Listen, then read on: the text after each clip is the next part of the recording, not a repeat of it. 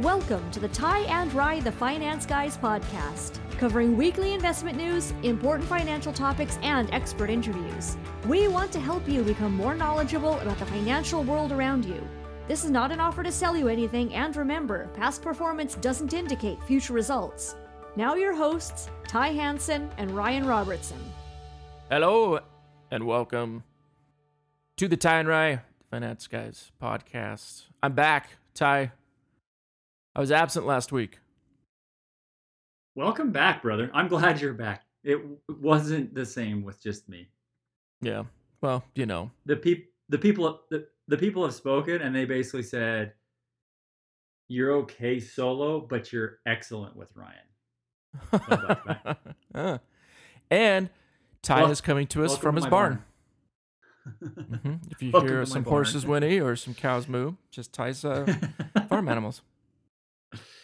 Okay, for the record, everybody, we are moving offices. Our North Utah office, our Lehigh office, we're moving offices, and they're painting / ripping up flooring. So I wasn't able to have all my stuff, my camcorder and my camcorder. That's not even a thing. My high def camera and my microphone, all that stuff. Don't have any of it. So we're here at my little mini home office, and I have these beautiful wood slats behind me to give us the barn effect. So very primitive. It's very primitive this week. Hey, you know what? We're in our roots. We're back to our roots. We're very, down to earth. We're gonna just, shoot it straight. So yep, and that fits right in with what we're gonna talk about: insurance. I guess somehow that fits. Nothing shoots straighter than insurance. So no, I'm really glad we're diving into this one because so it's funny because my first real true exposure in the financial industry came from more of an insurance world. My oldest brother actually sold me a policy when I was like 17 or 18. Perfect. And in fact, it's funny because I actually still have kind of like a different iteration of that same policy, but insurance is really it's out there, and I think a lot of the quote unquote advisors will sell insurance products, and there's a lot of crap built into there. So I'm glad we're diving into this today. So. Yep, there's a lot of mix and matching with it, and a lot of selling you one thing for another purpose when it may not actually fit for that. Yep, exactly. So well. Yeah, so we're going to go through just sort of a heads up. We're going to talk about the different types of insurance. And again, we're talking about life insurance. We're not talking about auto insurance or health insurance or home insurance. Seriously, health insurance is like, oh my gosh, we could spend 10 different episodes on health insurance, and we don't deal in health insurance for exactly that reason. It is the biggest pain in the butt, and there's so many crazy moving pieces. So we're talking solely only around life insurance. So the different types, essentially, we were talking earlier, there's two types. There's basically term insurance and permanent insurance, right? Describe those, Ty. Both of them. Very straightforward. Term, a finite period of time. 5 years, 10 years, 20 years. Term. Permanent, it's the entirety of in fact, people will call it whole life for your whole life. But yeah, permanent that's what it is. You will have life insurance until the day you die. No matter what. And it's as long as you're paying your premium. Yeah. And you can kind of tell too. I mean, obviously they'll have a term, how long it goes, but premiums between the two, what you pay every month for the insurance is definitely significantly different. So you'll kind of know that as well. So just real quick with term, it's the simplest one. There's not a lot of variations on it. Essentially, what do you get if you got term insurance? Yeah. In fact, I'll dive in a little bit to like my own personal life insurance setup, and just like with everything else we talk about, right? There's never like one exact fit for everybody, right? Yeah, and so it's kind of understanding what's the best for each situation. So just because of the way I have mine structured doesn't mean everybody else should. So like the lion's share of my life insurance coverage is through term, right? In fact, I've actually built two. No, I actually have three. So I have three term policies. One is with in our business, right? So if I pass away, it helps you and the If you fall business off a keep cliff running, right?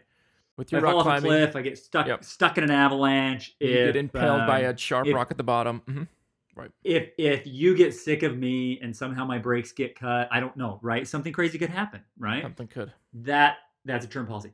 I have so personally though I have two policies that are staggered.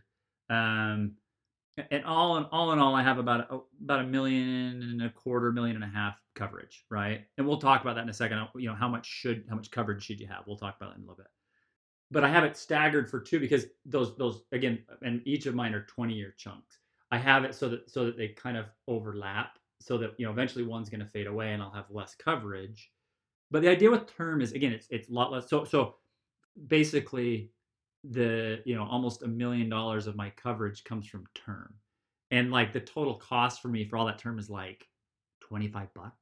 Right. It's really, really crazy cheap. Again, because I started both those policies when I was the one policy I started like late 20s, early 30s, and I've just I've always been lucky. I've got good genetics, good health. I run, all those things. So term's really cheap, right? Term is going to be a lot less expensive because it's a finite period of time. Term can convert.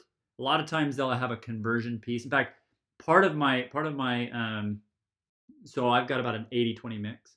Part of my permanent insurance was an old term policy that I ended up converting into a permanent piece. So my term is cheap, and the idea with term is like a planning, like from a financial planning standpoint, is you start it when you're younger, and then as you slowly build up assets throughout your life, you have enough assets that replace what you needed for term, right? And that's my whole point. Like that's what I'm doing with mine is I'm slowly building up my net worth while I'm working, right? If I die before I reach, that nest egg for my wife and for my family, then that term will pay out if I die and take care of that. So that's term. The permanent is going to be a lot more expensive because they're guaranteeing that you'll be covered for the rest of your life. So again, cost is a big difference in timing. That's really what it comes down to. So Right. Because obviously with term insurance, it may go away before you die. So that's why they don't have to cover you if that term insurance fades away, right? Whereas with the permanent whole life, it's always there. Yeah, like I think the two policies I have, like I said, like one I started around 31, 32. So it's a 20-year term. So in early 50s, that's going to go away for me. And if I die, say at 55, the insurance piece is going to pay out a lot less to my wife because because that term policy is expired. So, yep. And then obviously the cost of any insurance is going to be based on how healthy you are, right? What your mortality looks like, because actuaries are smart enough to know, okay, you're this age, you're male or female, this is what your occupation is, this is your education. Statistically, this is how likely you are to die, right? So they know that mortality data. So trying to get a term policy when you're 65 can be really expensive. A term policy when you're 35 is really cheap. So Right. And we should pause just real quickly. Say there are a couple of variations on term policies. One could just be a no medical test, right? It's basically accidental death insurance, which would be cheap. You can still get it for pretty cheap. And then there would be a different type where you're getting an actual. They draw your blood, they send that in for some type of medical, and again, if you're healthy, you're just gonna get better premiums. So there's a couple. Here's the different interesting goes. thing with that too. I'm glad you bring that up. That's a good point because, just for everybody listening, just so you know, like you can go back and actually check with whoever does your insurance who helps you with insurance, right? Selfish plug, we do it too. But a lot of insurance carriers now have actually changed their underwriting standards, and so like in fact the policy that we put into place for the business, right, the Keyman insurance that we put into place, I actually didn't have any medical.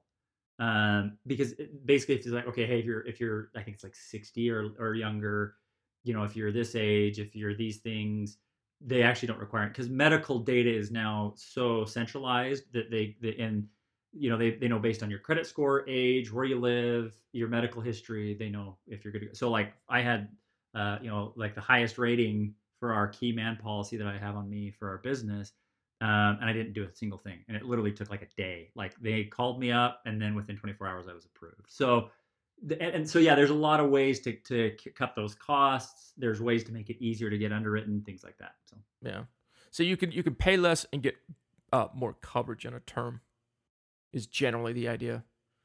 So, and then it kind of gets you to the other side of it, which is, okay, now we're talking about these whole life policies where it's permanent. It's going to be for the rest of your life if you keep the premiums up. Now there's a lot more variations in that. It's a little bit more complex. So very, I think very crazy. I think the biggest question too when you talk about that is why then do permanent, or what is the advantage of doing a permanent policy? Yeah, good point. Thanks, Ty. Nice job, dude. Way to keep this ball rolling. So the idea again, remember, there's just a basic pure whole life. That's it. Like, the exact premium day one. It's gonna be the premium for the rest of your life. Obviously, the advantage is just knowing that you've got that chunk of change forever, right? So if you die at 50 or at 99, you're gonna get the same payout no matter what, as long as you make those premiums. It tends to be a little more expensive, right? Because it's like that insurance company's taking a much bigger risk because they know for sure they have to pay out on your policy. They know for sure. So, let's go back in time, late 70s, early 80s. They also kind of tweaked it to make a hybrid of the two. And that's where we started to see this universal whole life. What universal says is, okay, look, we know that you're going to be less expensive to insure younger, so we're going to make your premium low. But as you get older, that premium is going to go up. Now, the nice thing with it, though, is we know that, okay, so if Ryan's really healthy at, say, age 35, and he starts a universal policy, a universal life policy, which, again, is going to be permanent as long as you're paying the insurance premium. If you get cancer at, say, 61, that doesn't affect your premium at all. It won't affect your premium. Your premium will technically still go up, but it's not impacted by any health changes. It's only based off of when your policy started and the general escalation data, right? But and I want to dive into the details of that because this is the part of the insurance world that's really saturated, and we'll dive into all the ways that people use life insurance for investing purposes. And it's the least. So, dude, I've been in this business for a long time. I feel like I know how things work in this business. And it is the most confusing. Like, you get in this like turnaround. Like, it's crazy how these policies work and what the charges are, and so it just gets messy, right? But again, as long as you're funding it right, and typically people will have extra money put in there. They have a little bit of cash. And the idea is that cash over time will help pay part of the premium to keep it low. So it's subsidizing itself. So that's kind of this universal world is kind of this mismatch of the two to keep premiums somewhat low, but also give you something that's permanent in nature. And so I have a version of that, right? I have about 25% of my insurance coverage is through indexed universal, right? Meaning there's some investing pieces to it behind the scenes that it's growing. So yeah, let's just ask about that because I think it's going to get confusing. The idea of permanent insurance is that the insurance lasts forever, but it has a component that you can put more money in above the premium, right? And the amount that is above the premium goes where and does what? So it goes into a cash account. And that cash account can be invested, right? And they call it a cash value, right? Essentially, if you're looking at a statement, call it cash value. So that's the excess that you have put into it. And there's only so much you can put. You can't put as much as you want into that, right? They call it a modified endowment fund, right? Yeah, exactly. You can technically cram a ton in there. And we call it a MEC, modified endowment contract. it just changes the taxation of it, because then what the IRS is, hey, you no longer have, you're not doing this for insurance purposes, you're doing it for investing purposes. So the tax the we won't dive into those details, but actually sometimes they're turning an insurance policy into a mech is actually not a bad thing. It's actually a pretty cool strategy you can do. But yeah, you're right. So there's kind of this like this window of, if I'm putting in so much, I'm building up more cash. The cash is also growing in the market, with the hopes that that will pay part of my premium as I get older when those premiums go up, right? Subsidize. And yeah, they're invested. Cash value can be used to pay for the premium.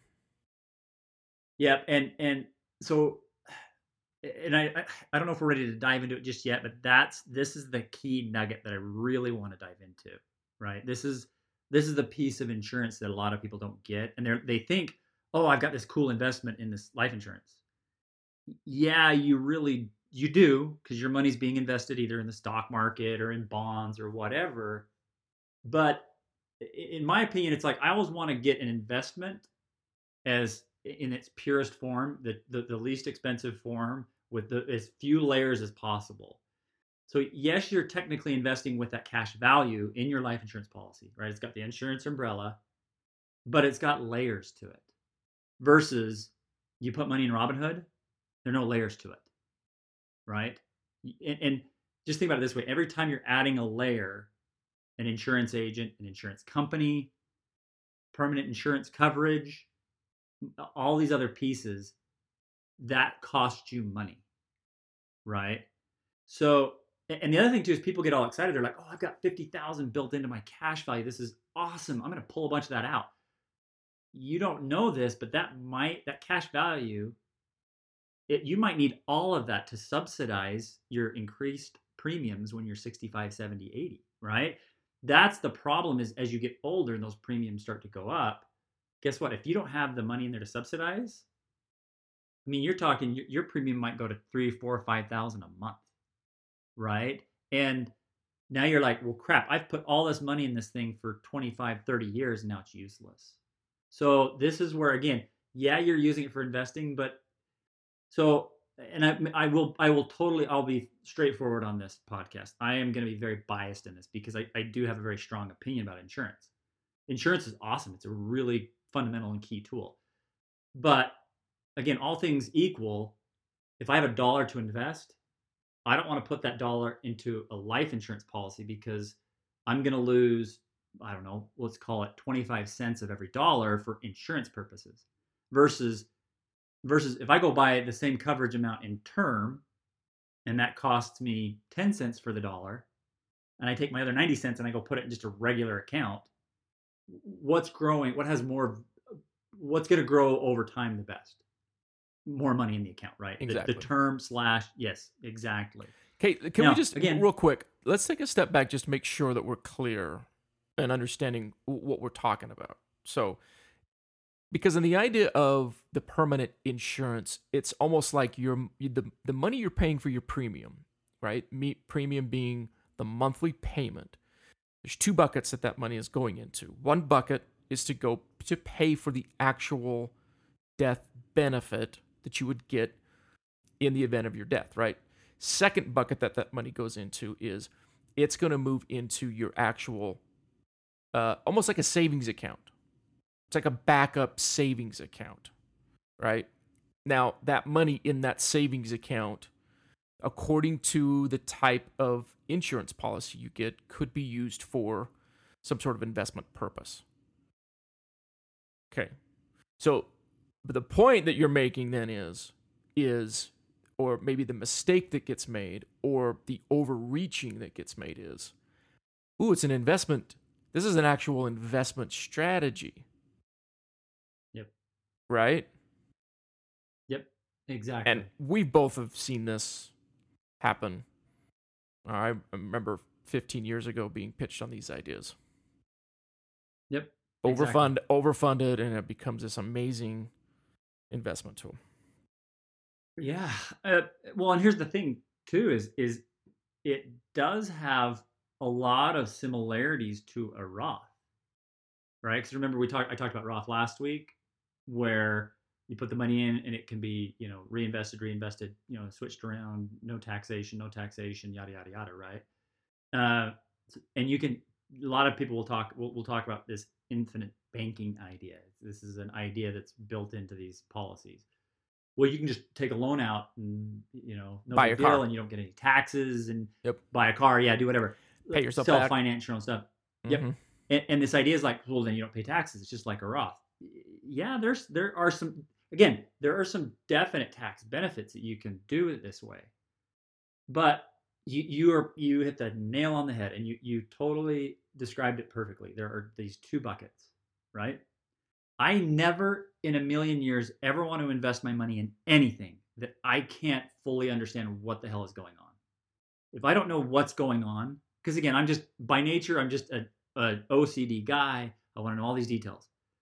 That bucket, again, having done this for as long as I've done this, I can look at these buckets, the life insurance bucket and the cash savings bucket for people. I can look at their contracts. I can look at their insurance carriers. I can't tell you everything that's going on inside those buckets. Yeah, no. And the different ways that they charge fees and the cost of insurance and like there's these. I've even seen some weird fees for like once you're over 60. Again, does it mean insurance is bad? No, these are really good tools. They're powerful tools. We use them for clients. But when you're thinking, oh, I'm putting all my investments, I'm doing this really cool thing to get this Roth savings, it's like, okay, yeah, you're getting some cool tax savings, but you're giving up 30 cents on the dollar to get those tax savings. So what's the net effect for you? That bucket that you just talked about is the key to all this thing. What the hell is going on inside that bucket? Yeah. Well, you made the comment earlier, and we can kind of maybe go into that and start talking about this, which is there are investment accounts and there are insurance accounts. When you start to cross those over, right, try to make an insurance product an investment, right, it starts to become somewhat of an issue. And so talk about that infinite banking and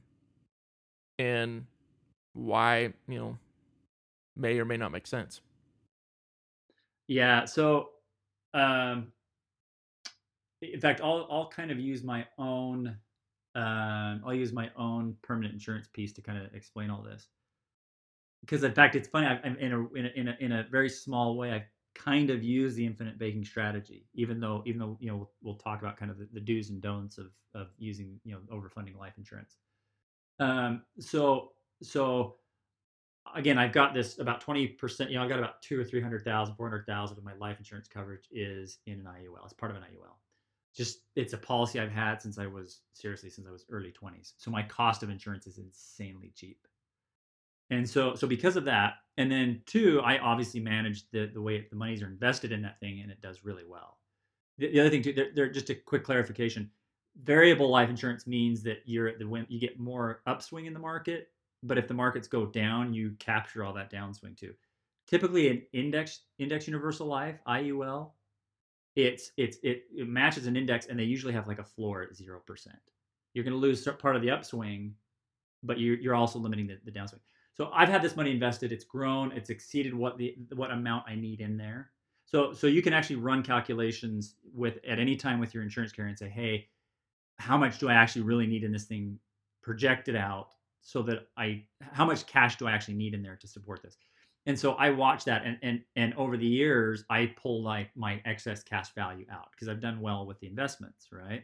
So I pull the excess cash out as a partial surrender, partial withdrawal. Pay a little bit of tax on it, which I don't care, and then I go use that money elsewhere, right? Again, the idea with this is that my cost of insurance is so cheap, I don't mind doing this, and I know how much money I can take out of that without blowing up the actual insurance coverage. So again, we're gonna get to this infinite banking and really dive into the problem with it. But that's really what it is. Is if you're putting a ton of money into this and it is growing, you're using yourself as a bank. And you're drawing monies out of the insurance account without paying any taxes because it's quote unquote a loan, right? And you're paying yourself back, but it's like, again, the key problem with all of this overfunding and this cash value, be it infinite banking or whatever you're trying to do with your life insurance, it's the cost of the dollar in the account, right? And that's what I'm saying. So it's like, well, guess what? If I've got my money sitting in a Robinhood account and it's growing, and I go to pull that money out, yeah, I'm going to pay a little bit in taxes, but there's no other cost to that, right? So maybe I pay an extra 10 or 15% taxes. Well, guess what? In your life insurance cash value bucket that you're infinite banking with, you might be paying 30 or 40% in costs of insurance. You know what I'm saying? So No, I don't actually. that's the way it. Explain How that. so? Where are we off? Explain that. Again, Cost of insurance. It's that cost of insurance. That's what it's simply put. It's what is it costing me to be insured every year? Obviously, the way mine works really well is because I started it when I was 25. I was like the cheapest, like pennies, fractions of pennies on a dollar. Oh, to you're cover just my saying life insurance. You're saying that if you start it later and the premium is X amount, you got to keep that premium going. That's what you're meaning with cost of the insurance. And it goes up over time for everybody, no matter how healthy you are. So somebody that's trying to do infinite banking that's 55 versus somebody trying to do infinite banking when you're 35, there's going to be a very big difference in there in what it costs you. And here's the other piece to this too. A lot of times if you overfund life insurance, you can still pull a loan out against it, but you can't just take your cash purely out of that account, or you're hit with surrender charges, big surrender charges. And the reason for that is typically because there's a big commission that goes along when somebody sells that policy, right? And that's the problem. Is it's like so what does it truly cost you to go open up a Robinhood account? Zero, right? Put the money in there and let it grow. What does it cost you to do a life insurance policy?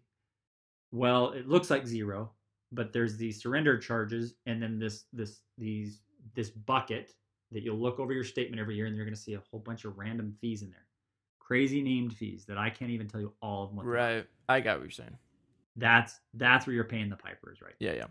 It's the management that the insurance company has to charge to basically run the thing. Well, yeah, and it's like, I mean, it's the management, it's the investing, it's just a pure cost of insurance is how much am I actually paying from every dollar to make sure that I have a life insurance piece that death benefit. So when I die, I get paid. The death benefit piece gets more expensive remember, permanent life insurance. You have one fixed cost, you're set for life. You're going to pay $400 a month for the rest of your life, no matter what. You know what you're getting. But it's really expensive. It's going to be a lot more expensive than this universal world is in between. Start low and build up. So even if you're the healthiest person ever, you can be 60, 70, 80 years old, and all of a sudden that premium amount, maybe when you were 40, maybe the premium was like $300 a year. But now when you're 80, even though you're still technically based off of a healthy person from when you started, your premium might be $7,000 or $8,000 a year, $9,000 a year, $10,000. Again, it's variable. Nobody knows. And there's additional insurance costs that get added into that. And that's what you just can't, you can't tell hide nor hair what's going on. Yeah, you're saying there's a lot of strings attached to this insurance product to get the benefits of it. Right. Okay, that makes more sense. I understand what you're saying. Yep, now. Exactly. Now, here's an interesting thing. I'll just, as a random side note. So why I keep more permanent insurance. Why I have, like, again, I'm talking about all the pitfalls of these universal life insurance policies. They're not bad. They can actually be really good. And having some permanent insurance is pretty cool. Like, I love the fact that no matter what happens when I die, there's this chunk that's always going to be there. Now, again, my idea is that over time, I'm adding more to just my general net worth. So I don't really need the greatest thing a client can do is never need life insurance once you get older, because you've saved enough money, right? If you've done it right throughout years. Well, what I'm actually going to do with part of mine is I have part of it earmarked that it doesn't actually go to my family. Part of mine actually goes. Is that because you don't love your family, or? Mostly, like some days I don't really like my kids, and that's why. So Makes I don't want sense. it to go to them. I want it to go to your family because I just like your family better. You're boys. You actually have boys. I have no boys, so I want that to happen. No, it's so one of the most important things to me was my education. Loved my education at the U, and so a few $100,000 of that life insurance I've already got it built in to go to an endowment, and that endowment is my wife and daughters are gonna run that, and the whole point is that it will fund some scholarships up at the University of Utah, right? And that's because to me that was so important. I want to pass that. It's a legacy, right? I want to pass that on to some other students. And I would, again, the idea is that as I'm building up over the next few years, if I die today, most likely my family's not going to use that endowment, right? Because they'll probably need the money. But 20 years from now, I'm very hopeful they won't need that money. And so that's where the idea is that, okay, what better thing for them to do than just have $200,000? I'd rather them say, no, go do something really good with this money in my name because it was so important to me, right? So there's some cool strategies that you can do with this, and by the way, that has some pretty cool tax benefits to it too, right? So there's some cool stuff you can do with permanent life insurance that has to do with your estate and your legacy. But again, this idea of I'm going to take all of my money rather than putting it into an investment account, I'm going to put it into this life insurance because it has Roth type benefits, or because I can do this infinite banking thing. The cost per dollar going in is some of the most expensive costs you can incur in the industry. Yeah. So, well, that's a really good point, because I think that what gets sold to people often are these, I call like patchwork strategies, right? They're taking something that is generally used for, say, in this case, insurance, and they're repurposing it for something else. And there's a lot of bells and whistles that are sold on that. And I just have known a lot of people who have been sold these types of products for all the wrong reasons. And I've also seen people completely lose their policies because of how they did this, how they took their money out and what happened to that money. They lost their policy. So all the money that they put into it, stuffed into it for the premiums, just gone. There's nothing they could really do. And it's really important that as you put some sort of strategy together for insurance, so just look out for that. Don't get sold a product. Make sure you're getting a strategy with what you're getting. And remember, the idea here is like, we don't, and this isn't a selfish plug for what we do, but we're an ongoing relationship with people. And so, had I sold these products, like again, that recap, if I had sold these products for the last 10 years and that was all I did and overfunded it, I wouldn't have many ongoing clients. You know what I mean? And so again, there's good people out there that sell them the right way, and that's good. There is definitely a good use for this. But if somebody's trying to say, hey, yeah, overfund this thing, use it just for this bank, it's like it's expensive, and the real purpose of the life insurance is not really being used the right way. So yeah. It's just kind of like, whatever, if you're putting together a collage of pictures, right? You just don't want one picture, you want different pictures. Wow. Yeah. See, I don't know. So it's got to fit in collage together all of all Ryan, like a collage of just different Ryan pictures. Yeah, it's like, that when they do a picture and you look close and it's just little teeny pictures, right? But if you step back, it's one big. It's got to fit in there. It's got to fit into the thing. Got to make the big pictures got to look pretty from all the little tiny pictures. Yeah. I like that. Like they did a Kobe Bryant the other day. Yeah. There you go. See? Yeah. Make sure it fits in. Yeah. Do you want to talk about annuities right now, or you got something else on this life insurance part?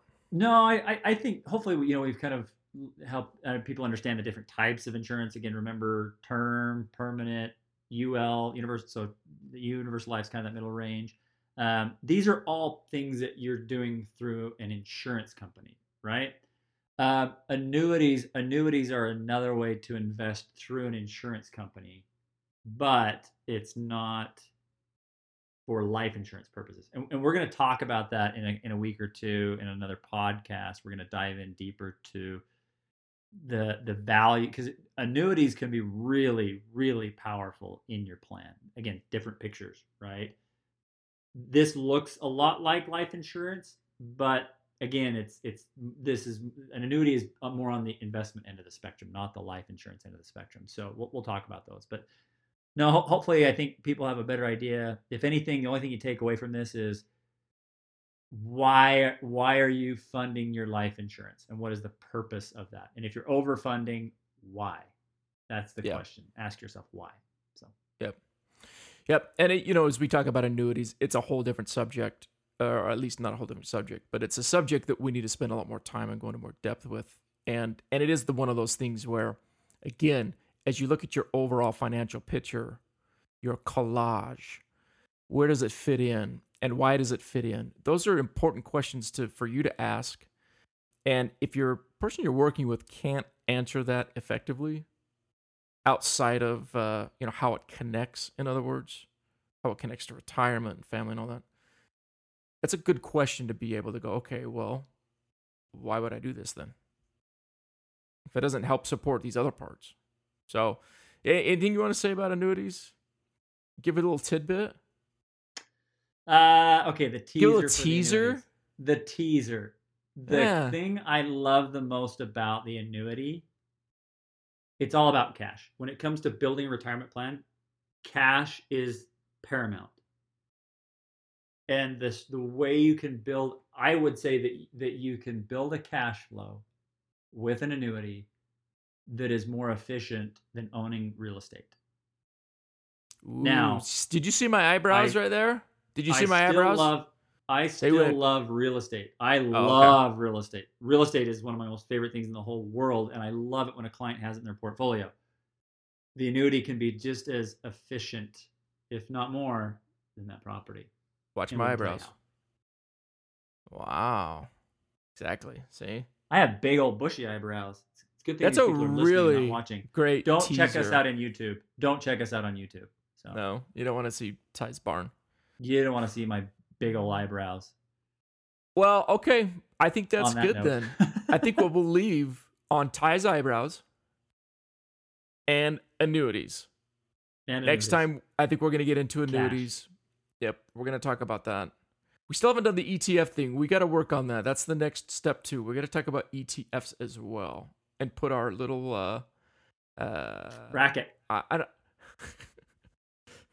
It may become a reality TV show. You never know. It might. The ETF challenge with Ty and Ryan, the finance guys. Yep, you just do it for a week. So yeah, but yeah. So for everybody, tyandrye.com.